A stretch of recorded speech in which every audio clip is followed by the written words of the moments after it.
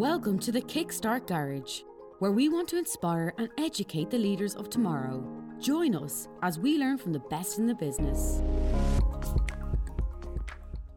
Welcome back to the Kickstart Garage. I'm your host, Sam John Byrne, and on today's show, I'm going to take you through possibly one of the best investment books I've ever read with absolutely the worst title for a book. It's called You Can Be a Stock Market Genius, Uncover the Secret Hiding Places of the Stock Market Profits by Joel Greenblatt. Now, you may have heard me mention Joel Greenblatt on the podcast numerous of times from his other books, The Little Book That Beats the Market, which specifically focused on quantitative investing. Again, another great book with a horrendous title. In this book, Joel goes through particular special situations that led to outstanding performance. During the period of 1985 to 1994, he was able to achieve a 50% annualized return. In January of 1995, he returned all capital to outside partners, which was approximately 500 million. Since this book was published, various funds have jumped on these strategies, which has led to diminishing returns in aggregate. However, there's still opportunity in these situations. You just have to look more closely. In fact, we'll get onto it a bit later, but there's a company called L Brands. You may not have heard of it, but I'm sure you've definitely heard of their subsidiary, which is Victoria's Secrets. And as of right now, coming August, Victoria's Secrets will be spinning off from L Brands.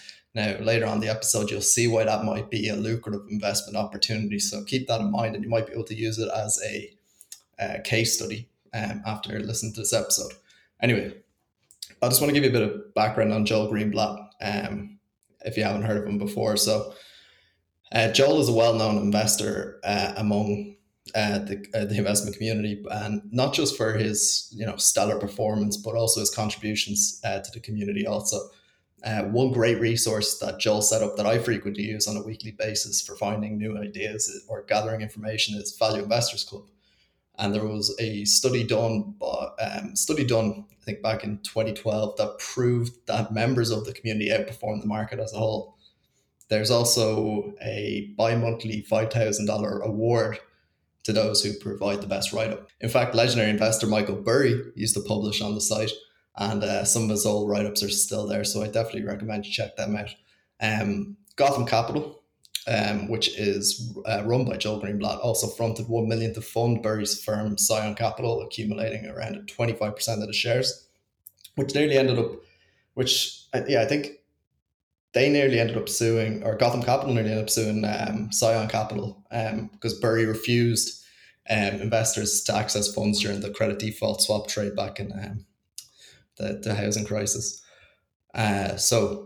Joel is also an alumnus of the Wharton School of the University of Pennsylvania and adjunct professor at Columbia University Graduate School of Business alongside his partner, Robert Goldstein, who he runs Gotham Capital with. Anyway, jumping back to the book. As I mentioned, Joel made incredible returns investing in special situations. And in the book, these special situations are covered in great detail with accompanying case studies of trades that he made that were very successful and some trades that weren't successful. So you'll be able to learn from his mistakes also.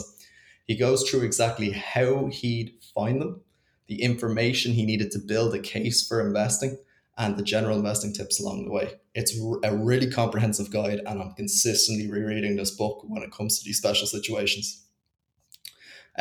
So these corporate situations that he goes through in the book, which we'll cover on this podcast, are there's spin-offs, merger securities, bankruptcies, restructurings, rights offerings, risk arbitrage, merger securities, and recapitalizations. Now, we've got a lot of ground to cover, so we'll get straight into it.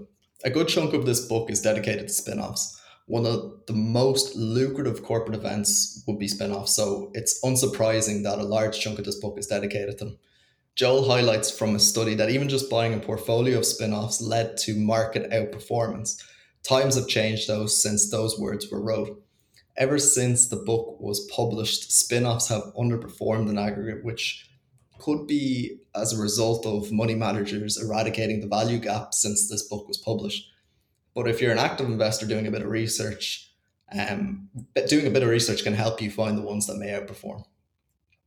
So for those of you that are unaware, a spin-off is where a corporation takes a subsidiary, a division, or just part of a business and separates it from the parent company by creating a new independent freestanding company. In most cases, shares of the spin-off company are distributed or sold to the parent company's existing shareholders. So to understand why spin-offs outperform, it's important to understand why they're spun off and their various reasons. So here's just a few. Unrelated businesses may be separated via spin-off transactions. So the separate business can be better appreciated by the market as well as the parent. This is where individual companies are better than the sum of their parts. Another reason may be that there may be a desire to separate out a bad business so that the good business can show true to investors. It's another way of giving value to shareholders for the business that can't be easily sold. And also, this is one of the most important reasons, in my opinion, and one that I often see as the reason why they occur. It solves a strategic, antitrust, or regulatory issue, paving the way for other objectives and transactions of the parent company. Now that we understand why they happen, why do spin-offs outperform? It really comes down to how the spin-off process occurs. So when a company is spun off, the shares aren't sold on the open market. They're given to the existing shareholders of the parent company. It's spinning off from on a pro rata basis. Typically, these shareholders are only interested in investing in the parent company, and as a result, the shares are instantly sold without any regard to the fundamental value when they're given to the parent company shareholders. So institutions will also sell the shares as they're too small to hold. All this selling usually leads to a depressed stock price below the company's fundamental value. On top of that, the spun off company lacks analyst coverage, which makes other investors hesitant to own it. So there are many reasons why spin-offs outperform, but the underlying theme is that when a company is spun off, there's better incentive for management of the new company to perform well through a mixture of accountability, responsibility, and direct incentives. There are other unique factors covered in the case studies in the book, which I definitely recommend you check them out. You typically hear about spin-offs through, reading financial newspapers. I've actually got a bookmark on my browser from the Financial Times. I think they do like these things called threads, and it tells me specifically news about any news regarding spin-offs. So you can get that set up for yourself. It's just a great shortcut to have. But once you stumble upon one, then you just have to wait for the filings with the SEC to find out the details of the transaction. This would be more so this is a Form 1012B. In terms of like international companies, I actually wouldn't be too sure myself, but it's something to look into. Right now, so as I said, I'm tuning into the L Brands spinning off Victoria's Secret, which is meant to occur in August. So yeah, if you're interested in seeing a real case study, make sure to check that one out. There's a few people talking about it on value investing forums on Reddit and Seeking Alpha, so you can get up to speed on the narrative there. But one last thing before I move on to the next piece is to pay attention to what insiders are doing in relation to the spin-off. Is the management of the parent company taking a stake in the spin-off venture? If so, that's another strong indicator that the spin-off is likely to outperform, because the reason why insiders buy is that they believe the stock is going to go up. So it's an important point and not something to skim over. Always keep an eye out for that. Anyway, the next special situation lies in merger securities, which comes as a result of mergers and acquisitions. Usually when one company purchases another company, the consideration involved is usually cash or shares. But sometimes particular securities are involved to ensure that the deal goes ahead.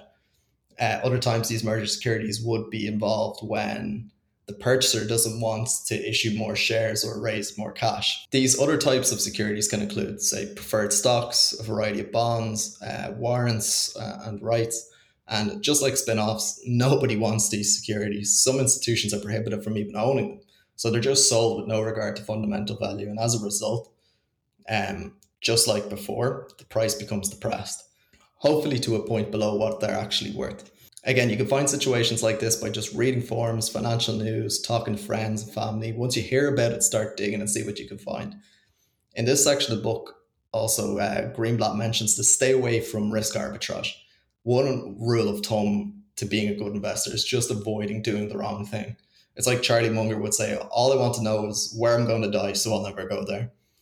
So for investors, this is one of those areas. So let's assume company A wants to acquire company B for $100 and the share price of the company B before the announcement was $50. But after the announcement, it shoots up to 98, right? A risk arbitrator will purchase company B at $98 and hold until the deal is done to pocket the $2 difference. So there's two huge risks with this. One, the deal doesn't go through for a ream of reasons, right? There's any number of reasons this deal might not go through. If this happens, the downside can be huge. Take this example, for instance. The downside is $98, but the upside is $2. Doesn't really scream value to you. The second risk is time. The acquisition or merger can take a while to go through, and in the meantime, you have capital tied up in a deal where anything can happen. So focus on merger securities and forget about risk arbitrage. Okay, so the next one we got is bankruptcies. Yeah, you can make a lot of money in bankruptcies. In the early stages of bankruptcy proceedings, there is so little information, and the field, like merger arbitrage, is so crowded that it's not worth getting involved in. But once the company emerges from the bankruptcy proceedings, the holders of the bank debt, bond debt, and trade claims don't usually get paid in cash, but instead are given securities in exchange for the pre-bankruptcy claims. Now, this is not a long-term investment because companies that go into bankruptcy are often in unattractive industries and often don't have capital to compete, even after shedding the debt obligations, which is why the holders of the new post-bankruptcy securities are likely to sell these securities soon after. The underlying business may remain justifiably cheap, however, as these securities may be attached to the bad business. Other times, though, they could be attached to a good business that just over leveraged, and there may be an opportunity there. So, just be choosy with the emerging bankruptcy stocks that you pick. Next, restructuring. So corporate restructuring is another area where extraordinary changes, now ones that don't always occur under the best of circumstances, can create investment opportunities. This can include where a company may sell or shut down an entire division. There would be, say, this would be a big division in relative to the size of the company. The reason why these may be valuable is that the division being sold off or shut down could have been holding back the true performance of the company. So let me give you an example.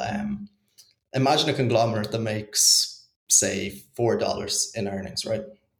And it's made up of three divisions, right? So you got division A making, say, $2, division B making $5, and division C making a loss of $3. Okay. Now let's say the company decides to shut down or sell division C. Then the company's earnings will take a leap to $7 per share, and this will most likely lead to an increase in the price. In addition, management can now focus on the more profitable divisions, which is likely to even lead to better results in the future because the division C that was loss making isn't holding back management, first of all, and resources.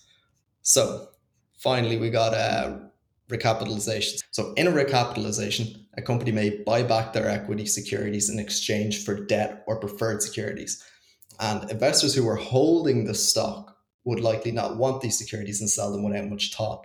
This is a familiar piece, but the other reasons recapitalizations are interesting is because this is like investing in equity of a leveraged buyout where the immense leverage can work in the investor's favor if operations improve. These are also called stub stocks. In this section, Greenblatt also talks about leaps and warrants that can be used in a similar way. So they're the main special situations highlighted in the book. Greenblatt also offers a blueprint to dealing with special situations. So, this is what the side advice that he recommends in the book. Do your own due diligence and don't just go off what somebody else told you or has said. You need to understand the narrative. Pay attention to insiders, as in all investments. When insiders have skin in the game, you'll have your interests aligned. Pick your spots and concentrate. These special situations don't come often, and they don't appear to outperform in aggregate anymore. So once you find one, you've got a strong conviction in it, make it count and bet big. Once you have the money distributed in around, say, 6 to 8 situations, you'll be sufficiently diversified according to Greenblatt. So overall, it's honestly a great book and probably one that targets a novice investor with the title, but it's definitely not the right book for a novice, in my opinion. I'd highly recommend you pick it up if you are more experienced with investing, if you haven't already. Anyway, that's it for this week's episode.